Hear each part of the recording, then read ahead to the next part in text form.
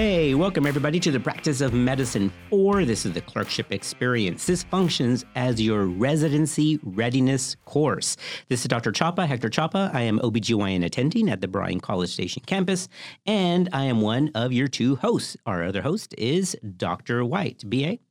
Hey, everyone. Just as a quick reminder, my background's organizational psychology and educational leadership, and I'm really looking forward to partnering with Dr. Chapa on this. All right. So we're talking about something that I hope I have not been, but again, I'm sure I have been, because at 3 a.m, you try being nice to everybody. It's kind of tough, but we have to remember that we just have to, because watch this, guys. Listen to this number, 96%. 96%, according to a recent poll of nurses. This is published. 96% of nurses said that they have witnessed or experienced disruptive physician behavior. That's terrible. Wow. 96%. So I know I'm kind of having a light time with that because I just think that's so terrible. And I wonder if the other 4%, they just don't, they have a high threshold for what disruption is. Well, those 4% weren't home when they were asked, and they never responded. Because it's true, it probably is even higher than 96. And remember, what we're doing with this podcast is we're covering 4 main questions to get you residency ready. It's what is the topic that we're covering? How do we define it? What does it look like? Why is this important to you now as a medical student and as a future intern, resident, and future physician? And then third, how do we deal with this when we are either in the party of it or we're talking about you, when it affects you personally? So the disruptive physician, let's get to it with what is it? BA, what is it? Yeah, so if you haven't seen it yet, chances are you will. You're too early in your career, but you'll definitely see it at some point. They'll see it. They'll see it. So a physician yelling, arguing, belittling another staff member, nurse, colleague, potentially even a patient. I've heard about clipboards being thrown down the hallway. Yeah, so we all lose our cool, definitely at times. Yep. But the disruptive physician is one that sets these unhealthy and unproductive acts into habitual pattern. So pattern is key right there. That's the deal. So where you're not perfect, Nope. we can blow off a little steam. If you blow off the steam 4 times in an 8-hour shift, you probably have an issue. Is that what you're saying? There's a habitual pattern there. Okay, got it. There's an issue. The disruptive physician may encounter detrimental consequences from these actions, and we'll talk about that a little bit later, about some psychological safety, personal, professional issues when it comes to patient outcomes. So this is real. Yeah, and that's a good point, is that this actually affects patient outcomes. So let's give a definition, all right? So we have to know, if somebody asked you during a site visit, excuse me, doctor, what would you call a physician, a disruptive physician? And then you throw the coffee at them, that's a disruptive physician. But the true definition is the American Medical Association defines a disruptive physician, which can be male or female, all right? Let's put that out there, as personal conduct, whether verbal or physical, that negatively affects or that potentially may negatively affect. How about that, huh? It just has to have the potential to affect patient care. So this includes, but of course is not limited to, how we conduct ourselves in patients' rooms and with others that people see. That's why we're talking about this as the hidden curriculum. This actually interferes with one's ability and one's judgment, because you just can't think right when you're that hot-headed and you're putting that hot-headedness into action. However, here's a big difference. Criticism that is offered in good faith with the aim of improving patient care should not be constructed as disruptive behavior. So let me get that straight, okay? If I see a nurse and they're just having a bad bedside manner and I take them off and I say, listen, I just don't think that's right. I would have approached that differently. I'm not trying to belittle her. There's time for correction, and there's basically abuse. Absolutely. And so that's a great distinction point right there. So in this session, we're going to cover this complicated issue of the disruptive physician. What about some extra background, BA? Yeah, some additional background. There's not a known prevalence, and that's probably because people are afraid to report it. That's a whole other conversation. But large-scale studies suggest that disruptive behavior occurs frequently. So that's concerning. Current research suggests that it is generally a small percentage of physicians who are responsible for the majority of the inappropriate behavior, and yet it's still not being addressed. Well, that's always the case, isn't it? A few bad apples, Yep. Is that how it goes? Yep. Most reports describe 3 to 5% of physicians exhibiting disruptive behavior. Now, I don't know is that small? 3 to 5%? It's a good question. To me, that's That's a lot. It is a lot, especially when you think about the healthcare team. So physicians are a smaller number on the healthcare team. There's a lot more nurses in the hospital. Right. There's a lot more. For sure. So when you think about that, it's definitely a decent chunk of folks. Now, I know that disruptive behavior is actually a umbrella, right? So this is a great takeaway, guys. So if somebody ever asks you, how do you define that? Well, somebody with bad behavior that can affect patient care. But if they say, well, give me 4 types of examples. BA, what you got for us? Yeah, we got that. So the first one is intimidation and violence. Yep. The second one is inappropriate language or comments. Oh, boy. Number 3 is something we'll talk about a little bit more in depth later, sexual harassment. 4, inappropriate responses to patient needs or staff requests. And that includes in your psychology, right? That's passive-aggressive behavior. Yes. Now, can I be honest here? Again, look, I'm going to be very transparent, all right? There's physicians that I work with right now. I mean, my goodness, first name is passive. Oh, Last name is aggressive. Yes. I mean, it's just, they're out there. These are grown folks. Yes. So let me tell you, these are real. So again, that's a great clinical pearl. There's 4 different categories of disruptive physician. And as a summary, say them real quick again, because I think that's important. yeah. So intimidation and violence, inappropriate language or comments, sexual harassment, inappropriate responses to patient needs or staff requests. Now, listen, guys, I know that you're saying, hey, that's just me. And I understand that. I mean, if those who personally know me, I'm a huggy kind of guy. All right. I grew up in the South. If I see you, I'm going to give you a hug. I'm not trying to give you any kind of mixed message. That's just what I do. And that's male and female. But you have to be very careful between what is courtesy, Southern charm, and disruptive behavior. So you have to be very careful. Now, here is something that is eye-opening. Sorry, guys. I'm just going to give you some data. You're not going to like it. You're not going to like it. But it's not mine. You got an issue, right to the American Medical Association, P.O. Box. You can look that up yourself. So here it is. Sorry. According to a bulletin published by the American College of Surgeons in 2015, entitled The Disruptive Physician Addressing the Issue, it appears that surgeons are among those most often identified as disruptive. I'm sorry, I don't want to hear me. Don't be sending me tweets. This is from the American Medical Association and the American College of Surgeons. Now, this is specifically, they called out general surgeons, neurosurgeons, cardiovascular, and orthopedics. And I got to tell you, I've got great friends in every one of those houses, and they are great. I don't see it in that, but we're talking about in generality, okay? Now, another important clarification is that most disruptive physicians are not impaired or suffering from a substance abuse pathology. That's a nice, true and false, right? Well, they're obviously disrupted because they're all high or something. That actually is not what the data show. Probably because those that are high are too high to even get mad. Just a joke, guys, just a joke.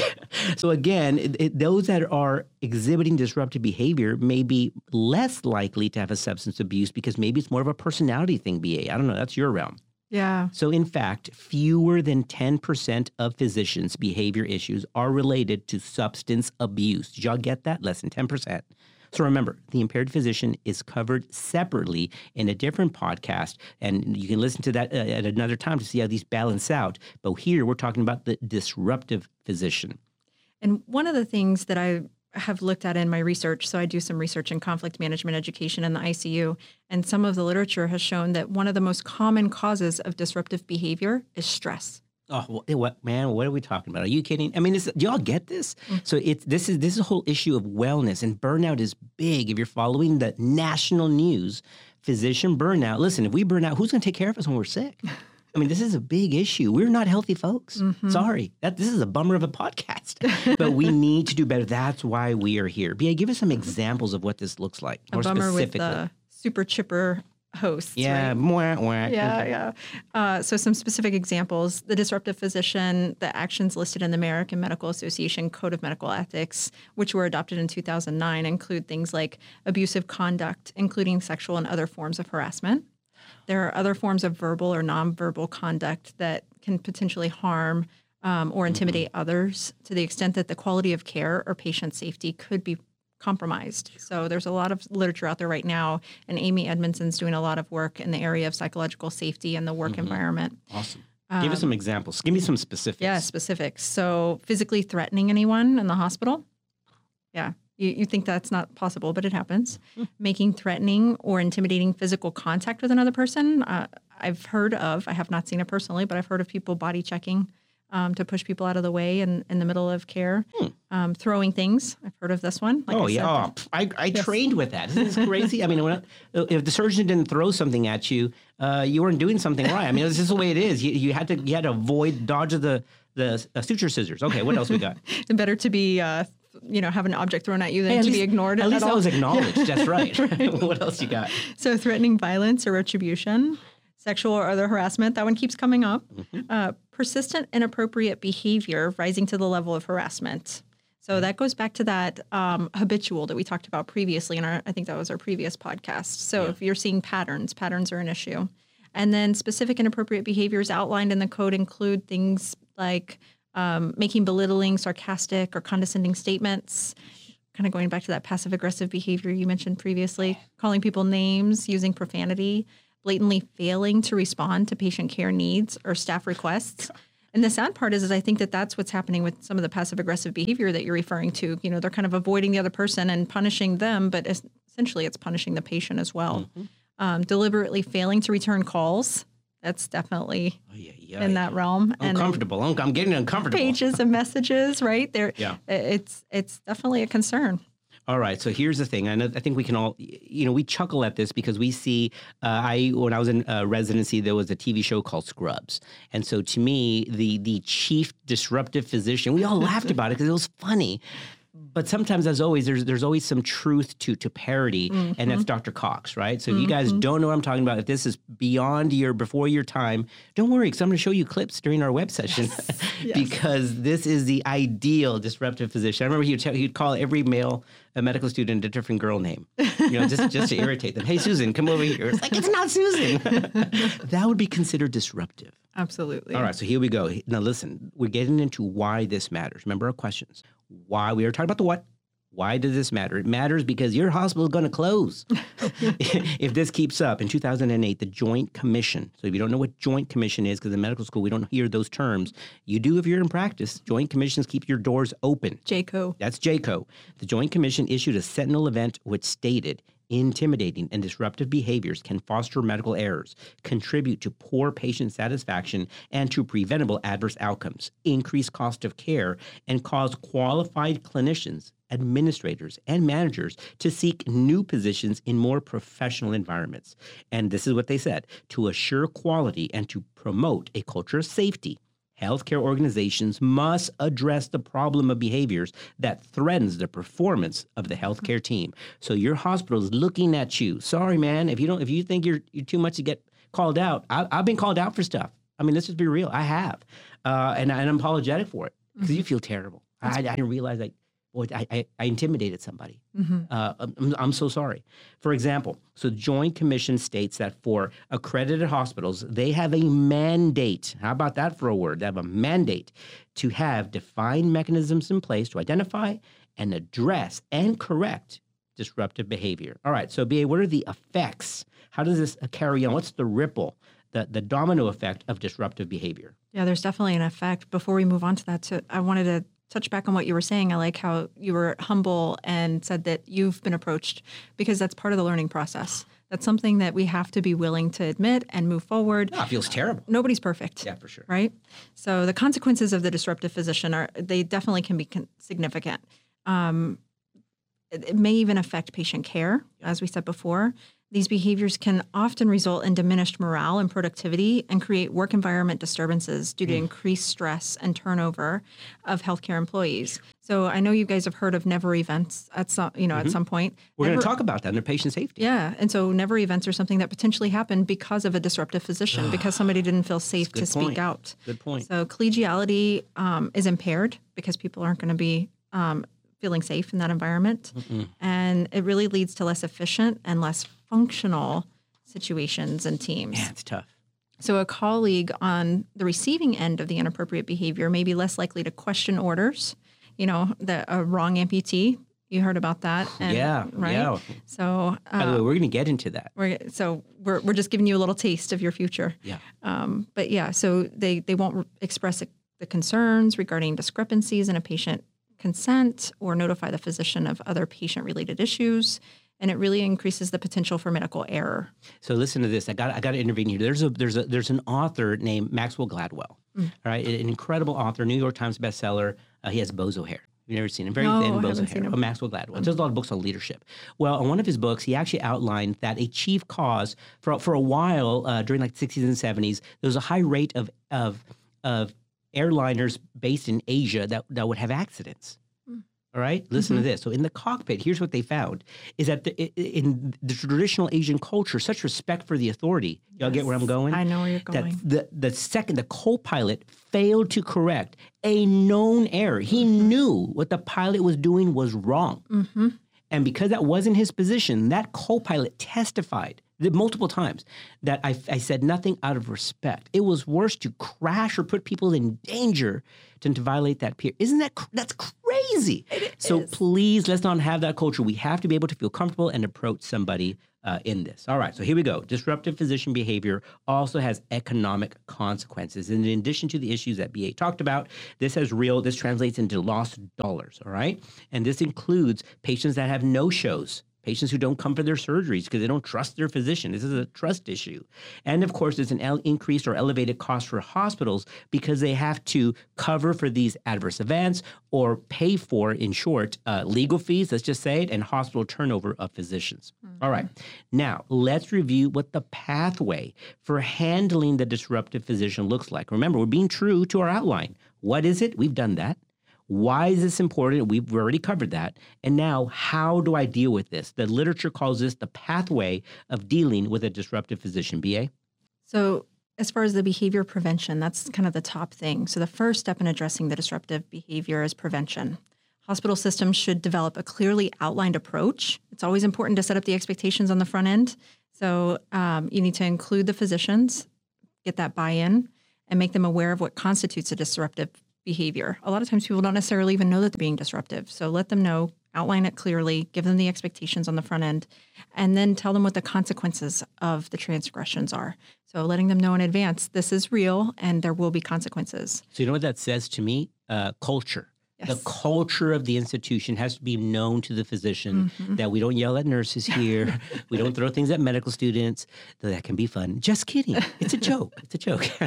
So this is the culture. So what you're saying is prevention. Basically, you're saying education. Yes. Which we're doing now. Yes. So we're Prevention hitting and them education before they first. actually become we don't want them to be the disruptive medical student. Exactly. All right, what else you got? Exactly. Because part of the issue is that they're going to be learning from others, the modeling. So we're going to tell them in advance, right? We're going to tell them in advance. Good point. But yeah, so specifically, expected behaviors should be clearly defined. Consequences for divergence from these behaviors should be delineated.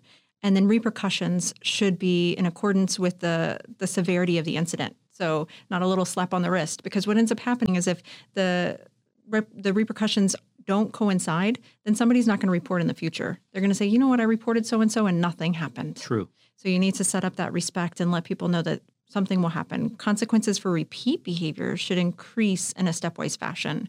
So often we do things, but we don't necessarily set up a protocol and we don't have it in step-by-step fashion. You really need to have something that people can follow and that it's consistent. Yep. Good. I like it. So All right, so we've gone through prevention, which is education, identification, and then if you had to sum the up, so addressing the issue, and then monitoring the issue, monitoring the physician for any repeat occurrences. absolutely. So listen, when I was a medical student, there was a physician who is there's a statue of this physician because of his contribution to internal medicine at Parkland. His name is Don Selton, an internal medicine physician, incredible. He was retired when he taught us in medical school, but he was notorious for when he would lecture, he would put his hand into his front pocket and jingle coins. So you'd hear them jingling. And then he'd ask you something. And you were student 1, 2, or 3, or whatever, right? Because he didn't know names. He didn't care. How's that for talking about disruptive physician? So student 1, and it was just wherever you sat in the chairs. And he'd ask you a question. And if you didn't know it, he would take out a quarter and he'd throw you a quarter. And he would say, that's a quarter. Call your mother. Tell her you're not learning anything. Tell her your tuition's going down the drain. How about that? That's how I learned. Oh, my Can you goodness. imagine if we did this today, BA? That would be We'd a great fired. movie. Are you That'd be a kidding? great Oh my movie, gosh! So but if you're ever by Dallas, for those on the Dallas campus, walk through the Parkland campus, you'll see you'll see a statue of Donald Selden because he changed the way we do diabetes in medicine. Just to say, incredible. But yeah, I had many a quarter thrown to me to call my mother. Wow. I love it. And I love the accent. Oh my It's gosh, so it's fun. so Northeast. Call your mother. Call your mother. All right, guys. So listen, we have brought you the disruptive physician. We just look. We don't want to be this person. We want to do better than this. We want to make sure that we treat patients and ourselves better. So last thing, again, as this is a continual, lifelong thing, of course, just wrap us up. And we're 2 minutes down. What does this monitoring issue look like? Yeah, I'm so glad you brought that up because so often I think we address things, especially in conflict situations or situations like this. We address things, but we don't set up an opportunity to monitor it.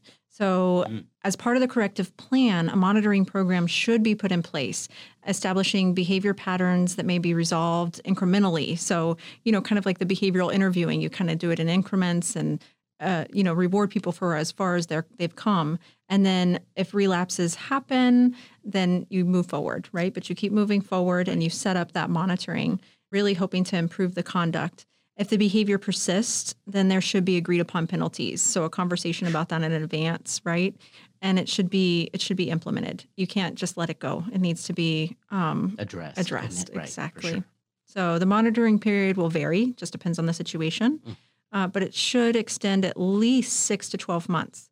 So how often have you seen somebody improves, but then they relapse? Yeah.